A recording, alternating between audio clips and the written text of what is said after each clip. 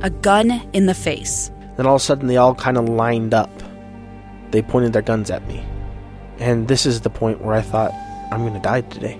Started 2 years of horror for an American in Venezuela. They said, you need to give us your phone and get ready because you're coming with us. I'm Becky Bruce, and I spent a year researching and piecing together Josh and Tammy Holt's story about their ordeal in a notorious prison. That's when everything started to turn bad. We had another pound on the door. Boom, boom, boom. And there was the police once again. You can binge all of the episodes of Hope in Darkness on KSLPodcasts.com or wherever you get your podcasts.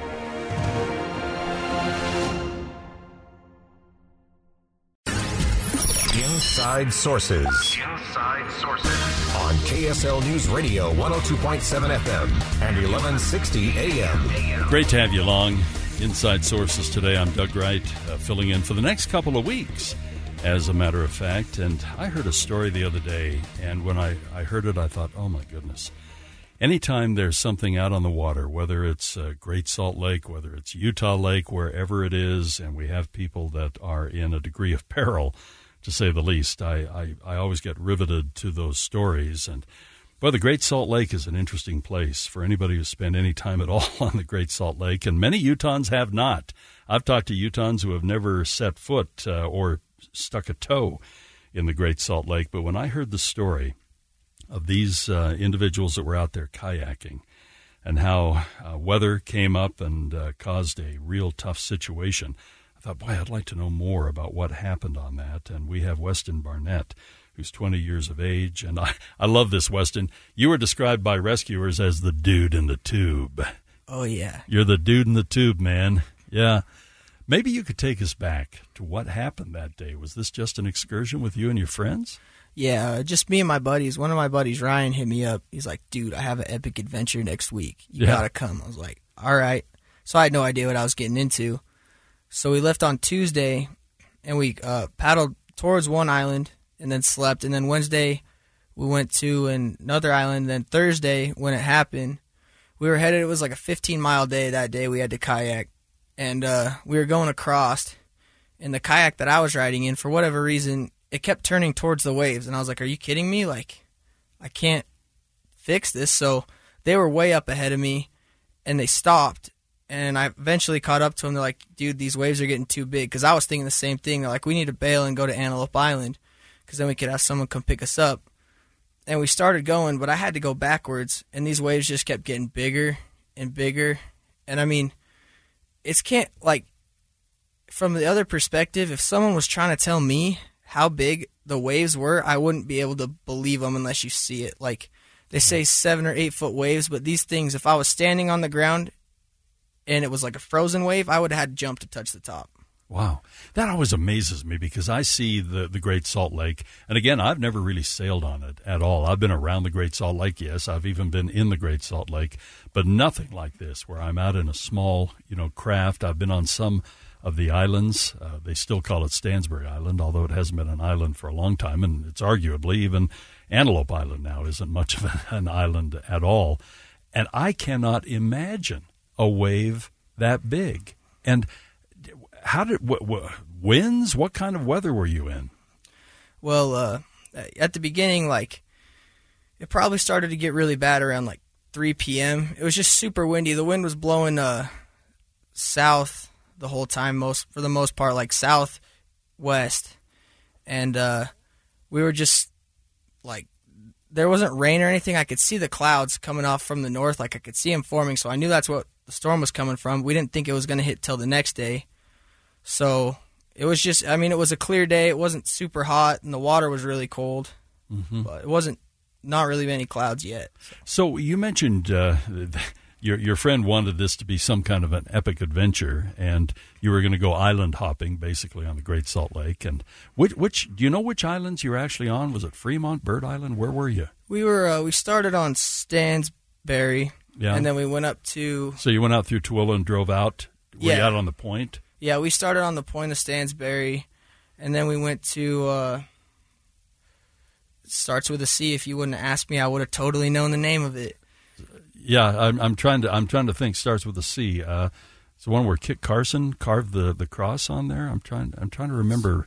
Trying to get my island straight. Anyway, you went to how far was that island from Stansbury? That island was a 5 mile. Well, we actually paddled the wrong way the first time. We hopped over a causeway and it was no more water. We think it's Carrington. Carrington, Island. That's the island it is. Thanks to our producer Robin on that one. I went brain dead too on that one.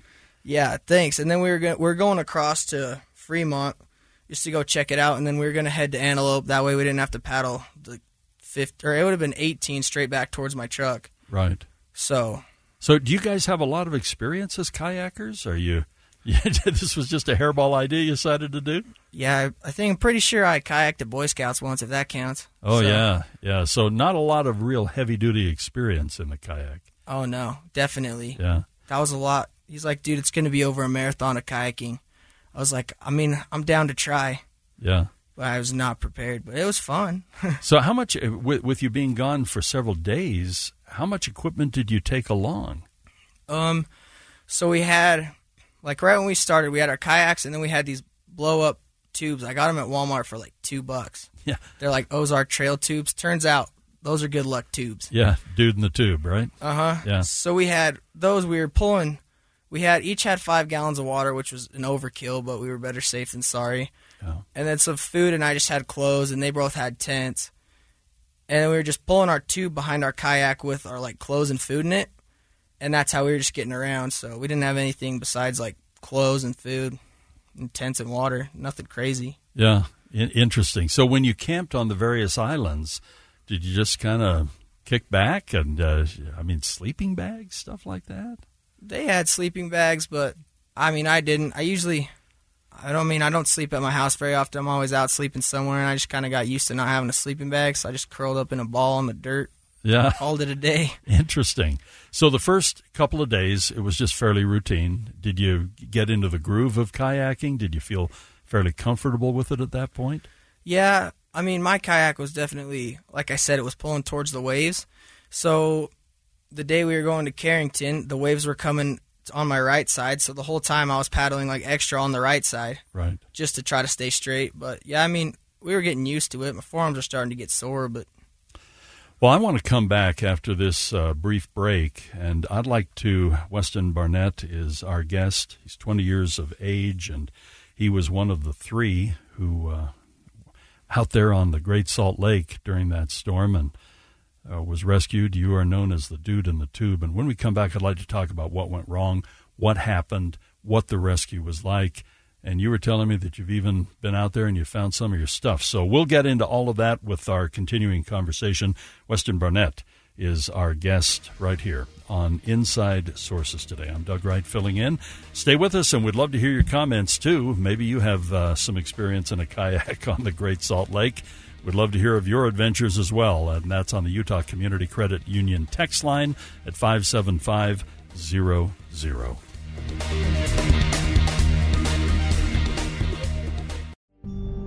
It's the story of an American held in a dark Venezuelan prison. Then all of a sudden they all kind of lined up. They pointed their guns at me. And this is the point where I thought, I'm going to die today. I'm Becky Bruce. I spent a year working on Hope in Darkness, which now has more than 2 million downloads. Find it on kslpodcast.com or wherever you listen to podcasts. Inside Sources. Inside Sources on KSL News Radio. We're swapping weird stories here. We should actually, no, my story we shouldn't put on the air. We're going to keep your story on the air. We're delighted to have Weston Barnett with us. And first of all, we're glad you're here. Second of all, physically here. And we're glad you join us here at KSL. And many times we'll hear these reports on the news. And I've always found that it's interesting when the dust settles a little bit, or in this case, the water tames down a little bit, to talk about what indeed did happen and get more of the details. So we've talked about the adventure and the excursion that your friends and you, there were 3 of you, did, kind of island hopping on the Great Salt Lake, the storm that came up, waves that are almost inconceivable. And then what happened? When did you first realize we're not just in trouble, we're in big trouble, maybe life-threatening trouble?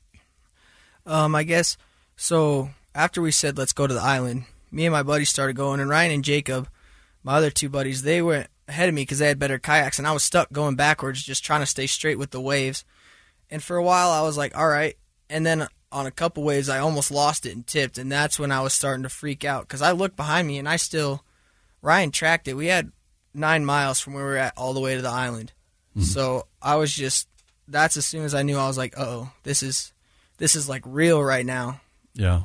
How long were you out there from the time that things really started to go south to the point where the rescue occurred, even though some of you did make it to shore? Well, from the time, like, we were on the water at 11 in the morning, and at 3 o'clock is about, like, roughly around there, is when we turned and we're like, all right, bro, like, let's just try to make it back. And then that's the last I'd seen of my buddies. Yeah. How far were you from each other? Do you have any estimate? Could you see even off in the distance? For a while I could see them, but judging distances out there is really hard. Right. But then with me being able to go backwards, and it was really hard to see because if I was going down a wave and they were up on a wave farther out, like the waves were just blocking. So I have no idea. I thought they were way ahead of me because I'd try to turn around and I'd just be cranking on it, paddling as hard as I could. And then it would just flip me back around. I was like, well, that was a good waste of my life. So. Yeah. When and how did you lose your kayak? So it was probably like an hour and a half before sundown. And I had this. So the waves were all coming from one way, like they were just one big wave. But then all of a sudden the waves kind of started to split up because I'd feel the wind speed up. And when it sped up, I knew I was in trouble. And I felt the waves start to split up. And I took a bunch of water in on my right side, and then every other wave, it kept going down my leg more and more, and I was like looking for something to bail it out, but I had nothing because I had to focus on keeping the front of my kayak towards the waves and steering. And then when I was looking down, I looked up and a wave hit and flipped me out of the water, into the water, and then I just kind of looked up, and for a second, like, I was just like, I didn't want to believe it. I was like, did I really just capsize? Because I'm going to die. Wow. Was the kayak within reach, or did it just get carried away? Yeah, it was like I just said, it was more like I didn't get thrown from it. I just flipped over, and it filled up with a lot of water. So right. I was holding on to it for a second while I was getting my tube. So how did you get the tube? You mentioned it was being dragged behind with stuff in it. Oh, so actually that trip, because it turns out, obviously it's simple. When you're dragging something behind you, it's a lot harder to kayak. Right. So we had taken it off, and I had it in the side of my kayak. Oh, I see. And since the wind was getting really cold, and I already had thought ahead, I was like, okay, if I tip, I need this tube. That's the only way I'm going to live. So I pulled it out, and to try to block the wind, I'd kind of wrapped it around my shoulders so the wind was hitting it instead of me. So when I fell, it was already on my shoulders. So I fell, and I was like, all right, well, it's time to get serious. Like, if I don't blow this up and make this happen, I'm going to die. Wow. The thought of dying, I think, depending on how realistic it is or not, there are points where you we're talking about this, it's easy to get into something, but getting out of something can be really, really tough. And everybody has that little moment where you're almost at a verge of panic, and you think, this really could be a deadly situation. What went through your mind at that point after the capsizing, and you thought, okay, this is deadly serious? Well, I mean, it was weird. I kind of accepted the fact, like, in my head, I was like, well, like, if it's my time to go, I'm going to die here. But if it's not my time and I have stuff to still do, then I'm going to make it. So pretty much I just had that thought in my head, and I was like, at this point, freaking out is only hurting me, giving me anxiety. I was like, I just need to chill and not kick while I'm, like, riding through my tube. That's just going to lose energy. I was like, I just need to conserve energy and just wait it out and see if I live or see if I die. It was just kind of like playing a game. The Great Salt Lake is such a weird body of water because it is so buoyant. It is salty. And unless you've ever waded out into the Great Salt Lake and had a few open little, scratches and stuff on your leg, you have no concept of how much salt is really in that water. So it's not so much of going under, it's just staying alive. What was the biggest concern? Was it hypothermia? Was it just exhaustion? For me, hypothermia was it. I thought, Because I told myself when I was out there, I was like, drowning's my biggest fear. I'm not going to drown. I don't care what I have to do. I'm not drowning. But hypothermia, I was like, if I die out here, which for a while I was convinced I was going to, for most of the time, I was like, it's going to be hypothermia. My legs had locked up. The water was like, they said somewhere in the 60s, but 60-degree water and 60-degree air feel a lot different. Yeah, that's cold. That is cold. You know, whether you're just a water skier or whether you just do a little river running here and there. Water, you know, if you're in it for a long period of time, your body temperature just naturally it has to come down. Walk us through the final stages then. How long were you in that situation? Out of kayak, worrying about your friends, I'm sure. Did they come to mind, or were you just so focused on staying alive? Well, I had thought about them, but honestly, because I thought they were both going to make it because they had good kayaks.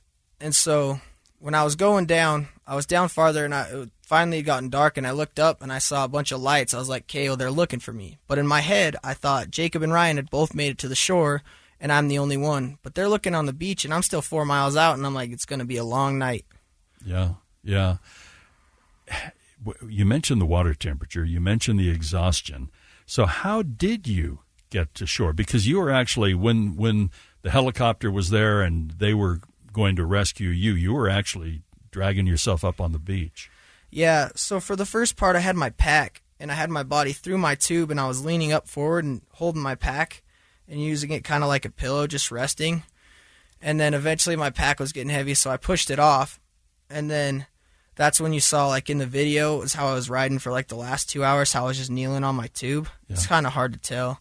But, I mean, mostly the main reason I'm here is prayers. Like, there's no other explanation. Like, I was in that water from like 5:30, and I walked up on the beach, and they're like, start asking me questions. I was like, wait, first, what time is it? They're like, dude, it's 1 a.m. Wow. I was like, are you kidding me? Like, where did I didn't. So we're talking almost 8 hours. Yeah. That you were in the water. And maybe you can rewind really quickly. What was happening now that you've had a chance to compare notes? What were your friends? What was happening to them? So Ryan, my buddy, he had the best kayak, and he knew we were going to be in trouble. So he just went as hard as he could, just grinding through it, grabbing his crock between waves and bailing water out of his kayak. He made it at 7:30 or 7 and called for help. He's like, hey, my buddies are missing. It's bad. So They had tons of search and rescue crews come from all over to start looking. So at 7 o'clock, so basically you were still in the water for almost, 6 hours more. Yeah, well, they were looking.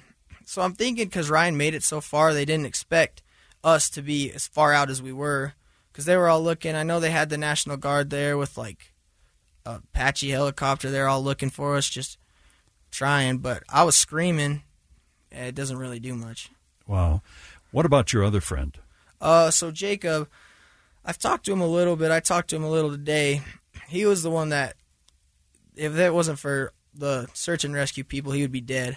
But I guess he fell out of his kayak somewhere around the same time I did. I know he was farther ahead than me, but I don't know where or what time.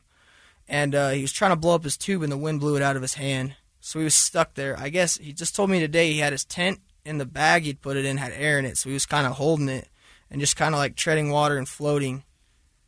Wow. So he was in pretty much the same boat as you. Is he the one that they actually rescued out of the water then? They tried to pick him up, but because of the wind or something, they weren't able to, so they sent a boat to him. I see. But yeah.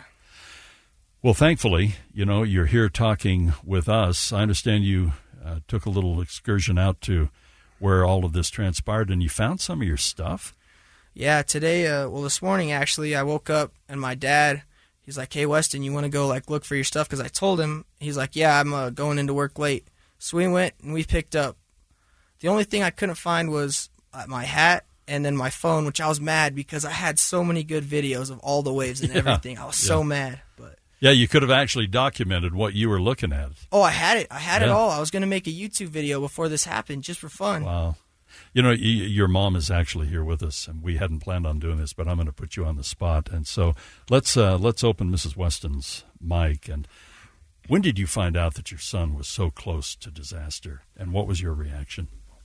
I got a phone call from Search and Rescue about 10 o'clock, and I was actually downtown.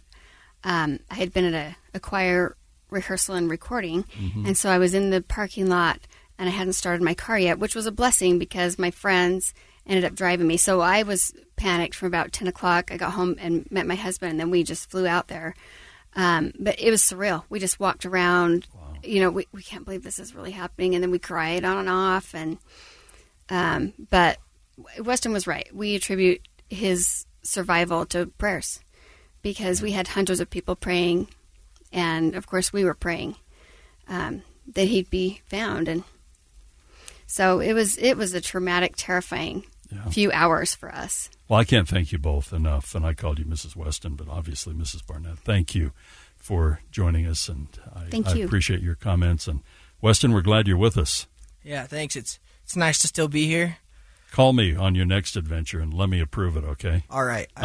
I'll probably need your number or something. Yeah, that's right. I'll let you know. You might get a couple texts in the next weeks. Let's take a break, and we'll come back with more of Inside Sources here at KSL News Radio.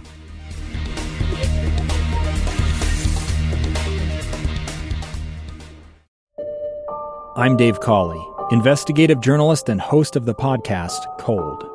In October of 1985, a woman named Cherie Warren left work at a busy Salt Lake City office to meet her estranged husband at a downtown auto dealership. She never made it home. Cherie's car surfaced weeks later in Las Vegas. In the parking lot of a hotel casino. No one knows how it got there. Strange. It was strange. Both Cherie's estranged husband and her boyfriend raised suspicion for investigators. I kind of thought that he might have done something. But no arrests were ever made. In Cold Season 3, we dig into double lives, make new connections in the case, and examine the difficulty raised by reasonable doubt. We want answers just as much as anyone else. They have creeps like that now too, so nothing's changed. That's the new Cold Season 3, The Search for Cherie, now available anywhere you get your podcasts.